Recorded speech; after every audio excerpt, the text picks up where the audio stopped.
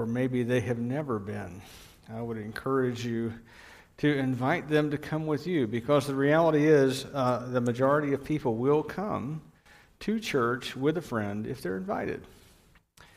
And in fact, I have some friends here with me. They regularly go to church when they're at home, but they're with me this morning, and no, you are not allowed to ask them to tell you any stories. All right, but although they do know quite a few. They're my oldest friends, and I do enjoy them. We have Awana coming up this week, and I would encourage you, if you are an Awana leader, to please stand.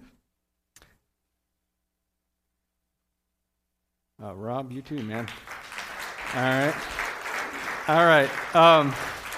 If you're an Awana leader, remain standing, please. We're going to pray for you. So if you'd please remain standing, we'll pray together as a congregation for y'all, and for me too. God, our Heavenly Father, we thank you for the ministry that you get accomplished through us, your servants, as we serve you in Awana. And Father, I pray for these Awana leaders, and for me too, as I will be one, for the opportunity to share the gospel in a clear way in the midst of a whole lot of fun that we have with games and snacks and other things that we do, 50-foot banana split parties. Father, I pray that most of all that Jesus Christ would be exalted and the truth about his death and resurrection clearly proclaimed and explained. That many of these young people would come to faith in Christ in a real way and would step out of darkness and into the light of the sun. And Father, we pray in Jesus' name, amen. And Rob, if you'd remain standing, please, for just a second. Those of you who don't know, this is Rob Stouffer, and Rob has been involved in our ministry here for a while. But Rob is going to serve alongside Rick Vlock this year as co-commander. So that's a big thing. And we're excited about that. We're excited to see what God is going to do. Rick, as you know, is retiring in about 12 months and probably moving to somewhere warm. In about January, you all will be wanting to join him. But nevertheless, Rick will be probably moving next year. And we wanted to make sure that we had a good transition plan in place. We really feel like we have one in place with Rob, and that's going to be a great thing. So I would encourage you all to pray for him and to encourage him and to help him to whatever degree possible, as he has a lot of new responsibilities to take on. So thanks, Rob. Appreciate you serving, brother. This morning, we're going to be looking at the building of the tabernacle. We're going to start into that long section on the building of the tabernacle. It starts in Exodus chapter 25. So if you want to make your way there, but as you do, just understand this, that this was a portable structure with some furniture and so forth in it, made in very specific ways. And the whole point of the tabernacle, indeed, the whole point of the Bible, if I want to just back up just a little bit further, the whole point of the Bible is that God wants to draw near to his people and have them, in response, to draw near to him in worship. If you want a big theme for the whole Bible, that's one. And if you remember all the way back in Genesis at the early creation, what do you see? You see perfect environment, and you see God walking in the cool of the garden with his people that he has made, right? And as you watch them do this, you go, wow, that must have been amazing. Walk in the cool of the garden with God and to be in perfect relationship with him. And then you read Genesis chapter 3, and you see the fall into sin and the people cast out of the garden, and you see a cherubim, a flaming angel, that we're going to see this in this chapter too. This flaming angel set in place to guard the way to the tree of life, so that men and women could not get back to the tree of life and be forever separated from God, having eternal life, but still in their sin. And so God says, I'm going to cut you off from the tree of life until I'm able to restore you to relationship with me, and then you'll have access to the tree of life. And in fact, you see it crop up again. At the end of the book, God recreates the world, and he makes a garden again for us to live in. And the tree of life is there, bearing 12 crops of fruit every month. I dropped out here. I don't know what happened to the mic. But in any case, it bears 12 crops of fruit every month. And at the end of the book it says, and God will be with them as their God, and they will be his people. That is God's objective, that he would be able to dwell with us as his people, and that we would be with him and have him as our God. And the whole thrust of Scripture, the whole story of Scripture, is of God creating, and then a fall, and then a redemption and a restoration of relationship with God in perfect environment once again. That's the story. That's the big story of Scripture. And what you see in the tabernacle is the beginning of a partial restoration of that, of God coming to dwell among his people. And the tree of life is there. And I'll show it to you. I want you to open your Bible, if you haven't, to Exodus chapter 25. Exodus chapter 25, beginning in verse 1. The Lord said to Moses, "Speak to the people of Israel that they may take for me a contribution. From every man whose heart moves him, you shall receive the contribution for me. And this is the contribution that you shall receive from them: gold and silver and bronze, blue and purple and scarlet yarns, and fine twisted linen, goat's hair, tanned ram skins, goat skins, acacia wood, oil for the lamps, spices for the anointing oil, and for fragrant incense, onyx stones and stones for setting, for the ephod and for the breastpiece, and let them make me a sanctuary that I may dwell in their midst. Exactly as I show you concerning the pattern of the tabernacle and all of its furniture, so you shall make it." Now, God longs to draw near to his people and to have them draw near to him. He wants to live among them. And in order to do that, he's going to make, where are they living right now? They're living in the wilderness in what? Tents. And so he says, make me a tent, and I'm going to live among you. But it's going to be a special kind of tent. It'll be better than all of your tents. And it'll have furniture in it that you need to make, and you need to make it according to what I've shown you. And God's presence is going to be in their midst. And he says, now in order for you to make this tent for me to live in among you, you're going to have to take an offering. Now, in our last week we looked at the worship service of Israel, and the only thing that they didn't do was take up an offering. And so this week they're going to rectify that and take up an offering. They're going to take a collection. And if you notice, there are some things about this offering that are interesting. You've got, first of all, a strictly voluntary offering. This is not a tax. This is not God saying, all right, all you people, bring me your stuff or else. Okay? That's what the IRS does, but that's not what God does. All right? And God isn't like that. He says this: take for me a contribution, and look at who it's from. From every man whose heart moves him.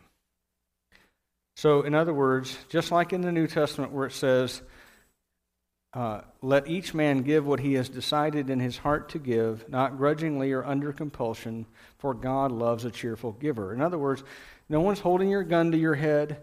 No one is making you do this.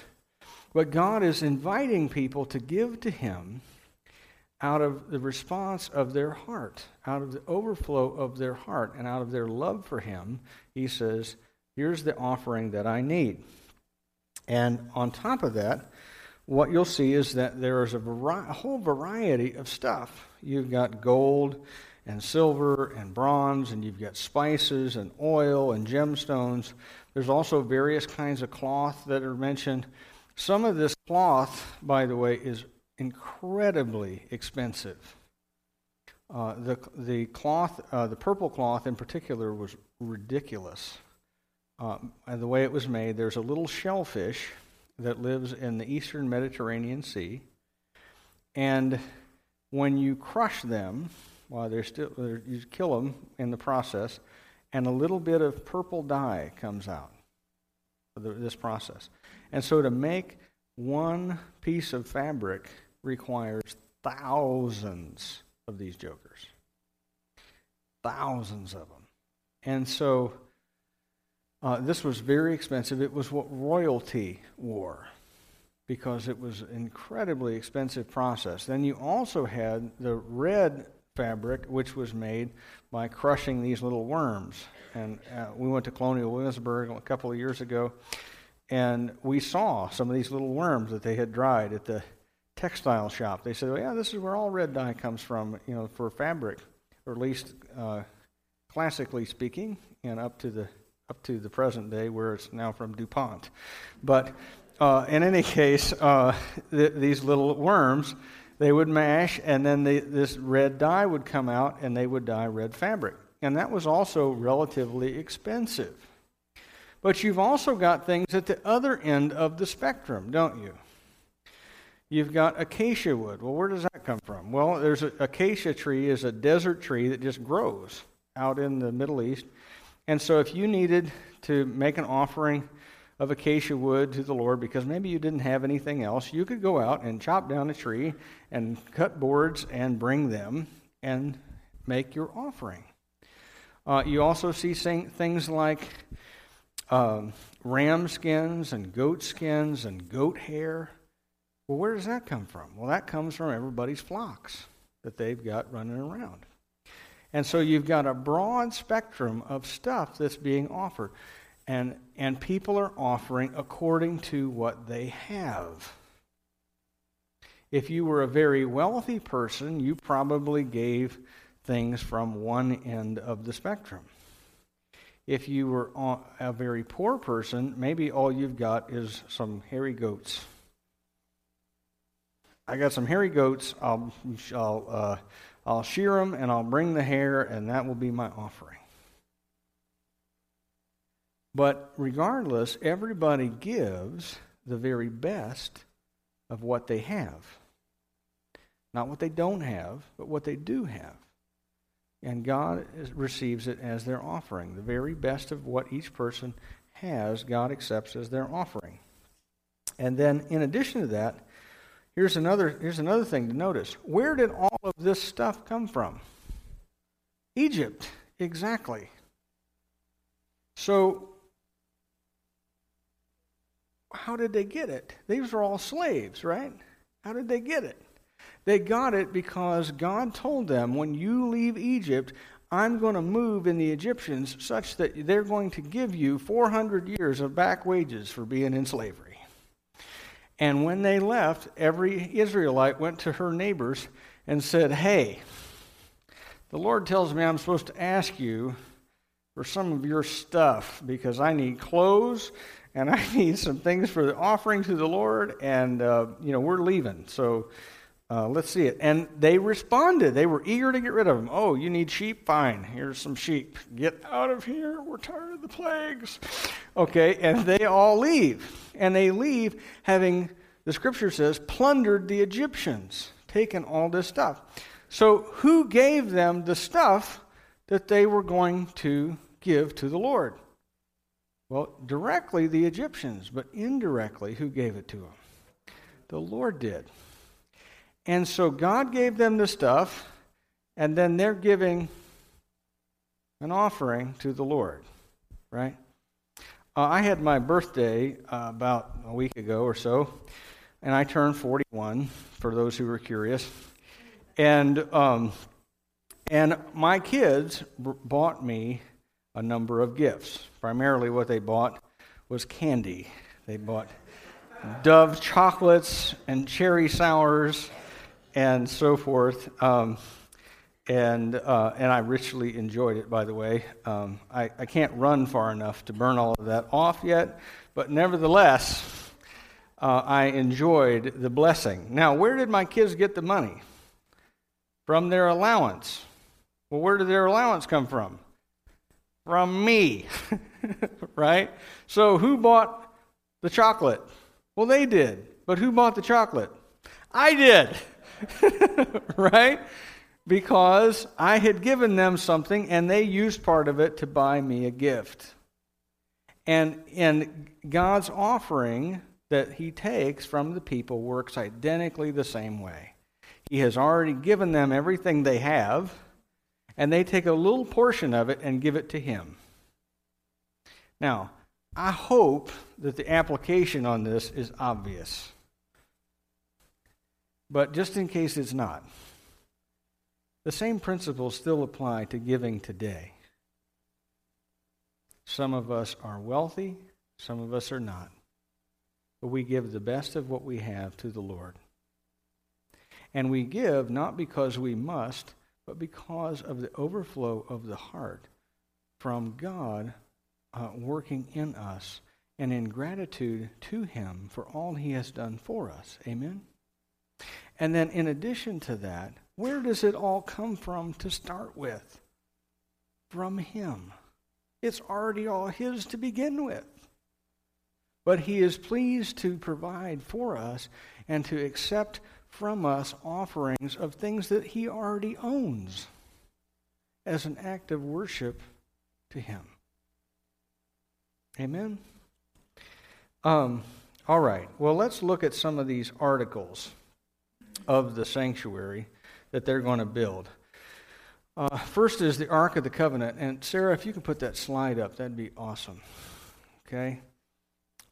This is a pretty good artist rendering out of the ESV Study Bible. If you buy one of those, they'll give you online access, and then you can get the artwork that you can use, which is cool. But this is the Ark of the Covenant. Let me read to you about it from the Scripture. They shall make an ark of acacia wood. 2 cubits and a half shall be its length, a cubit and a half its breadth, and a cubit and a half its height. You shall overlay it with pure gold, inside and outside. You shall overlay it, and you shall make on it a molding of gold around it. You shall cast 4 rings of gold for it, and put them on its 4 feet, 2 rings on the one side of it, and 2 rings on the other side of it. You shall make poles of acacia wood, and overlay them with gold. And you shall put the poles into the rings on the sides of the ark to carry the ark by them. And the poles shall remain in the rings of the ark. They shall not be taken from it. And you shall put into the ark the testimony that I shall give you. You shall make a mercy seat of pure gold. 2 cubits and a half shall be its length, and a cubit and a half its breadth. And you shall make 2 cherubim of gold of hammered work. You shall make them on the 2 ends of the mercy seat. Make 1 cherub on the one end and 1 cherub on the other end. Of one piece with the mercy seat shall you make the cherubim on its 2 ends. The cherubim shall spread out their wings above, overshadowing the mercy seat with their wings. Their faces to one another toward the mercy seat shall the faces of the cherubim be. And you shall put the mercy seat on top of the ark, and in the ark you shall put the testimony that I shall give you, and there I will meet with you. And from above the mercy seat, from between the 2 cherubim that are on the ark of the testimony, I will speak with you about all that I will give you in commandment for the people of Israel. Now, this is a pretty good illustration. I think they misplaced the feet on the bottom. There should be a foot in each corner, and the poles should attach to those. But nevertheless, this is pretty good rendering. What you have is a box about 2 feet deep, about 2 feet wide, and about 4 feet long. And the box is nothing magical about the box itself. It's not like Spielberg and Raiders, okay? There's nothing magical about the box.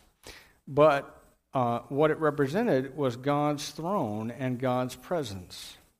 Because whenever you see God in a vision or whatever in the Old Testament, what you see is God seated on a throne above the cherubim. Right? The cherubim are these multi-winged angels. They're probably equivalent to the 4 living creatures that Ezekiel saw, that John saw, that I think Isaiah describes in Isaiah 6. these creatures with 6 wings that fly. And it says that they have 2 wings, they cover their face, and 2 they cover their feet, and with 2 they're flying.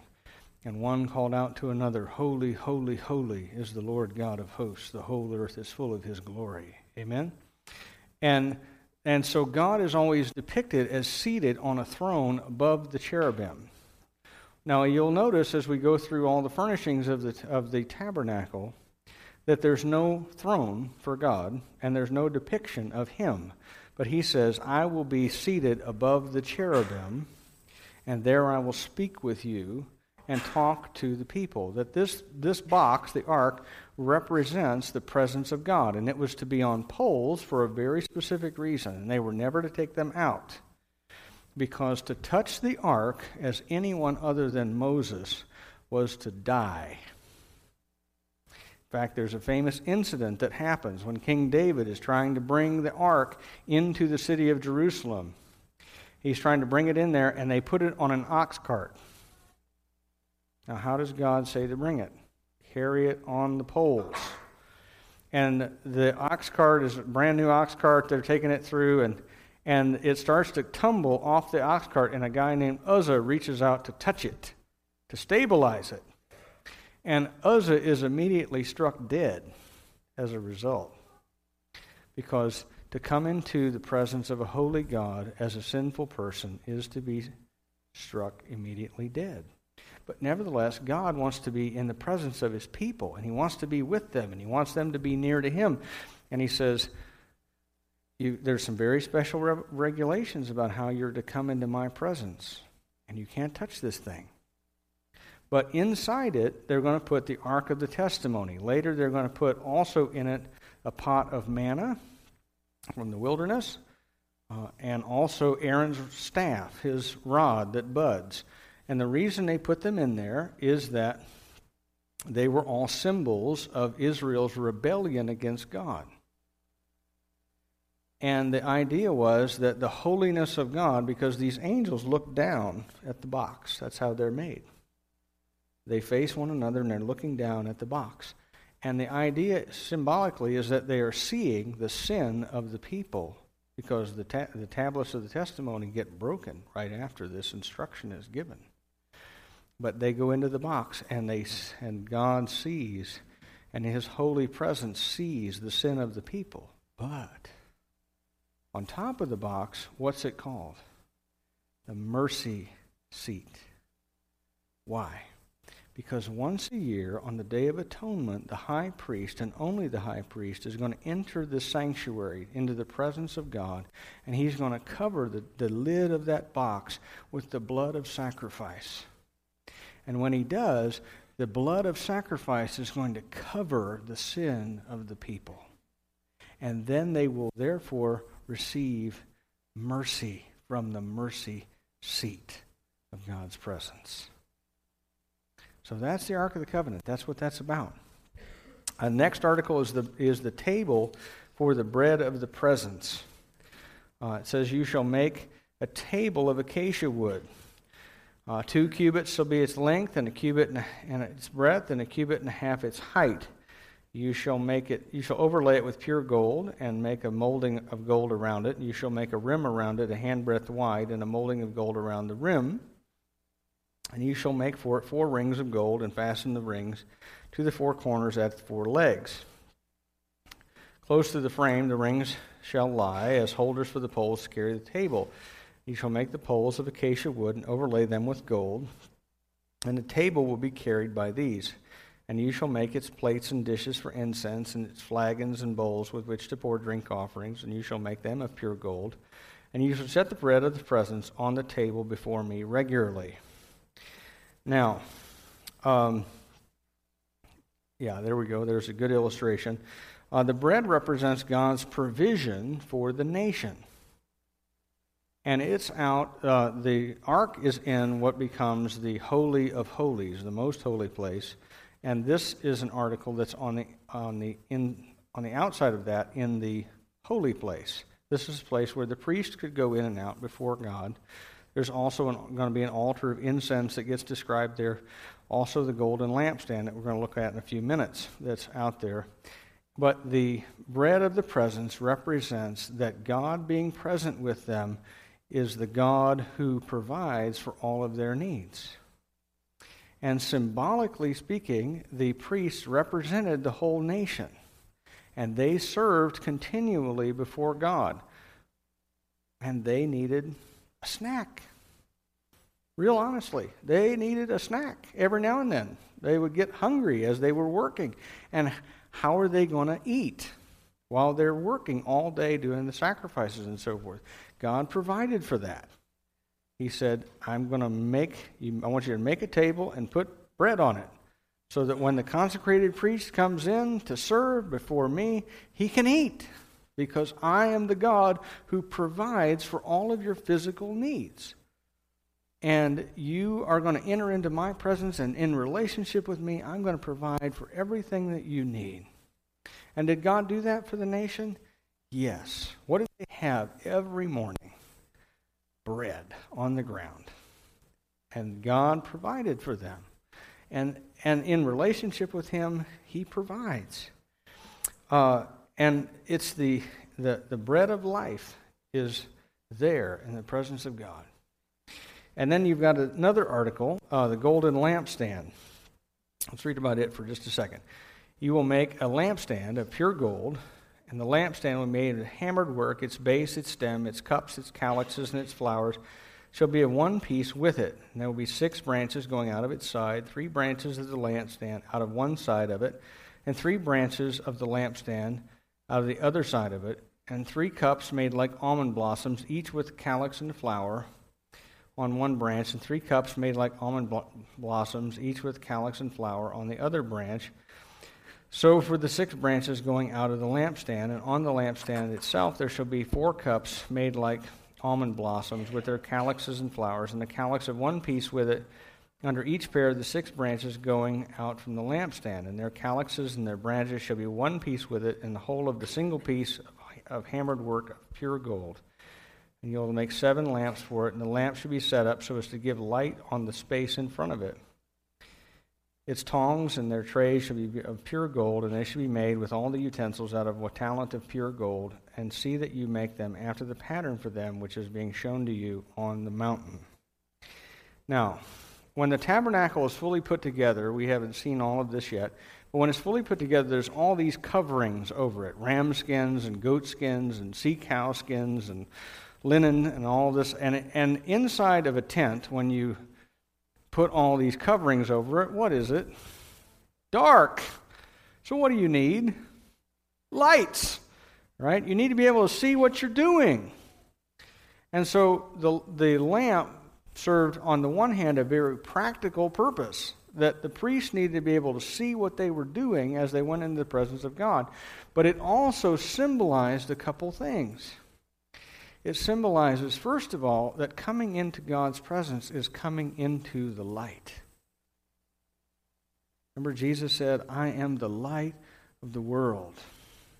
And so to come into God's presence is to come into the light. But it also symbolizes life, and specifically the tree of life. There's this 7-branched almond tree that's there, that they have made out of all this gold. The talent of gold, by the way, is about 75 pounds, give or take a few ounces. So this is a big, heavy thing. And what you have on it is you have the central stem, and you have these branches coming out of it, and it looks like an almond tree that is progressing from the bud to the flower, to then at the end of the flower, there's the light of the almond that's there. As that thing burns, it looks like a little almond-shaped flame.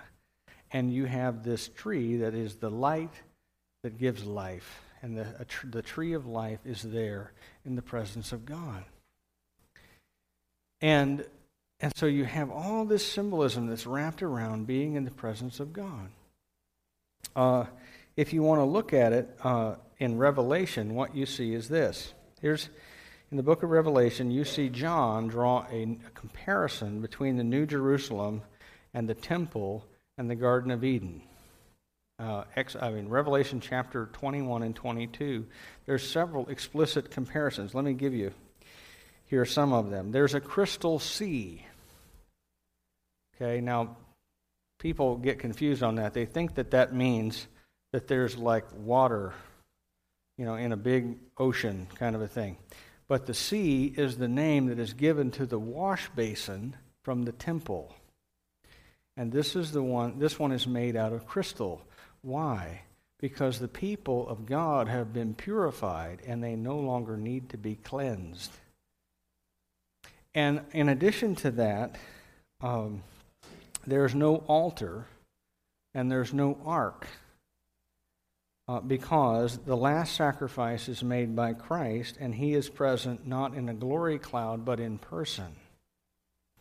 And John also says, and there's no lamp or light there because the Lamb is the lamp. And the tree of life is there. And to be in the presence of God is to experience many of the things that the Old Testament points to here in the tabernacle. And everything in the tabernacle is meant as a copy and a shadow of heavenly realities. Because over and over, God says, see that you make this according to the pattern that you saw on the mountain. Where is Moses? He has entered into the glorious presence of God. So where is the pattern? In the presence of God. He is seeing things in God's presence that he is supposed to make a shadow and a copy of so that the people understand what it means to enter into the presence of God. Now, here's the thing about this passage. God is having all this stuff made specifically so that in the middle of all of the nation that he will dwell at the center of it. And that they can come near to him and be in relationship with him. And you know what? That is still true. God still wants to be at the center of his people's lives and to have them draw near to him because he is drawing near to them. That's what all these descriptions in the Scripture are all about. They're about the fulfillment and the completion of God's plan to restore fallen human beings like you and me to living in his presence once again. Because we're not living in God's presence right now, are we? I mean, we have the indwelling presence of the Holy Spirit, and that is far better than anybody in the Old Testament had. And yet, we are not yet dwelling in God's presence. But God's plan is for that specifically to happen. For him to draw near to us and for us to draw near to him in a new place where we will dwell with him and we will be his people and he will be our God. And God is the God who is still pursuing people. He pursues people all the way through the Old Testament and wants to draw near to them and have them draw near to him in worship. And he pursues people through Christ in the New Testament. He is still pursuing people today by his Holy Spirit who is active in the world to convict the world of sin and righteousness and judgment, because he is still the God who wants us to draw near to him and to eat from the tree of life and to be in his presence.